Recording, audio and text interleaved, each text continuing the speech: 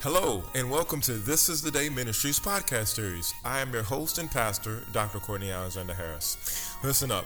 This is the third release in our book series, which is entitled Restoring the Family Unit. This is our junior release, and it's subtitled Learn How to Bring Your Family Back to Its Created Purpose. I'm super excited about this release because it not only has life-changing information in it that is biblically based, as in all of the things that we do are biblically rooted and sounded, so that you can walk effectively as being a child of the Most High King.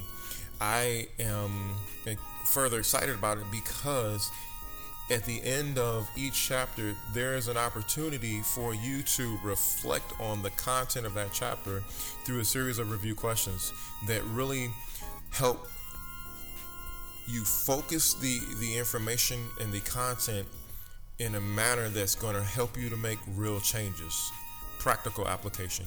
If you can't apply the information, then it's just information. You have to be able to apply the things that you consume, that you learn about, that you read about, so that change can come. So again, I'm super excited about this book. This is definitely one that you want to have for you, for the husband, for the wife, and for maybe some of your older teenager, young adult children, in-laws, etc.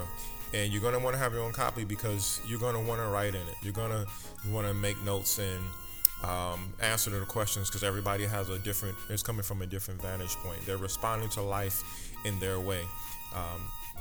But again, it's a great resource to have, and we're offering this to you for similar to the other books in our series. It's at a nominal cost. This book is $25, and it includes shipping and handling. Check the details of this podcast to find out how to get your copy. Again, this is a great item, a must-have for you, but it will be a wonderful item to gift, considering we're in the holiday season. Amen. Until next time, I've been your host and pastor, Dr. Courtney Alexander Harris. Remember, stay focused.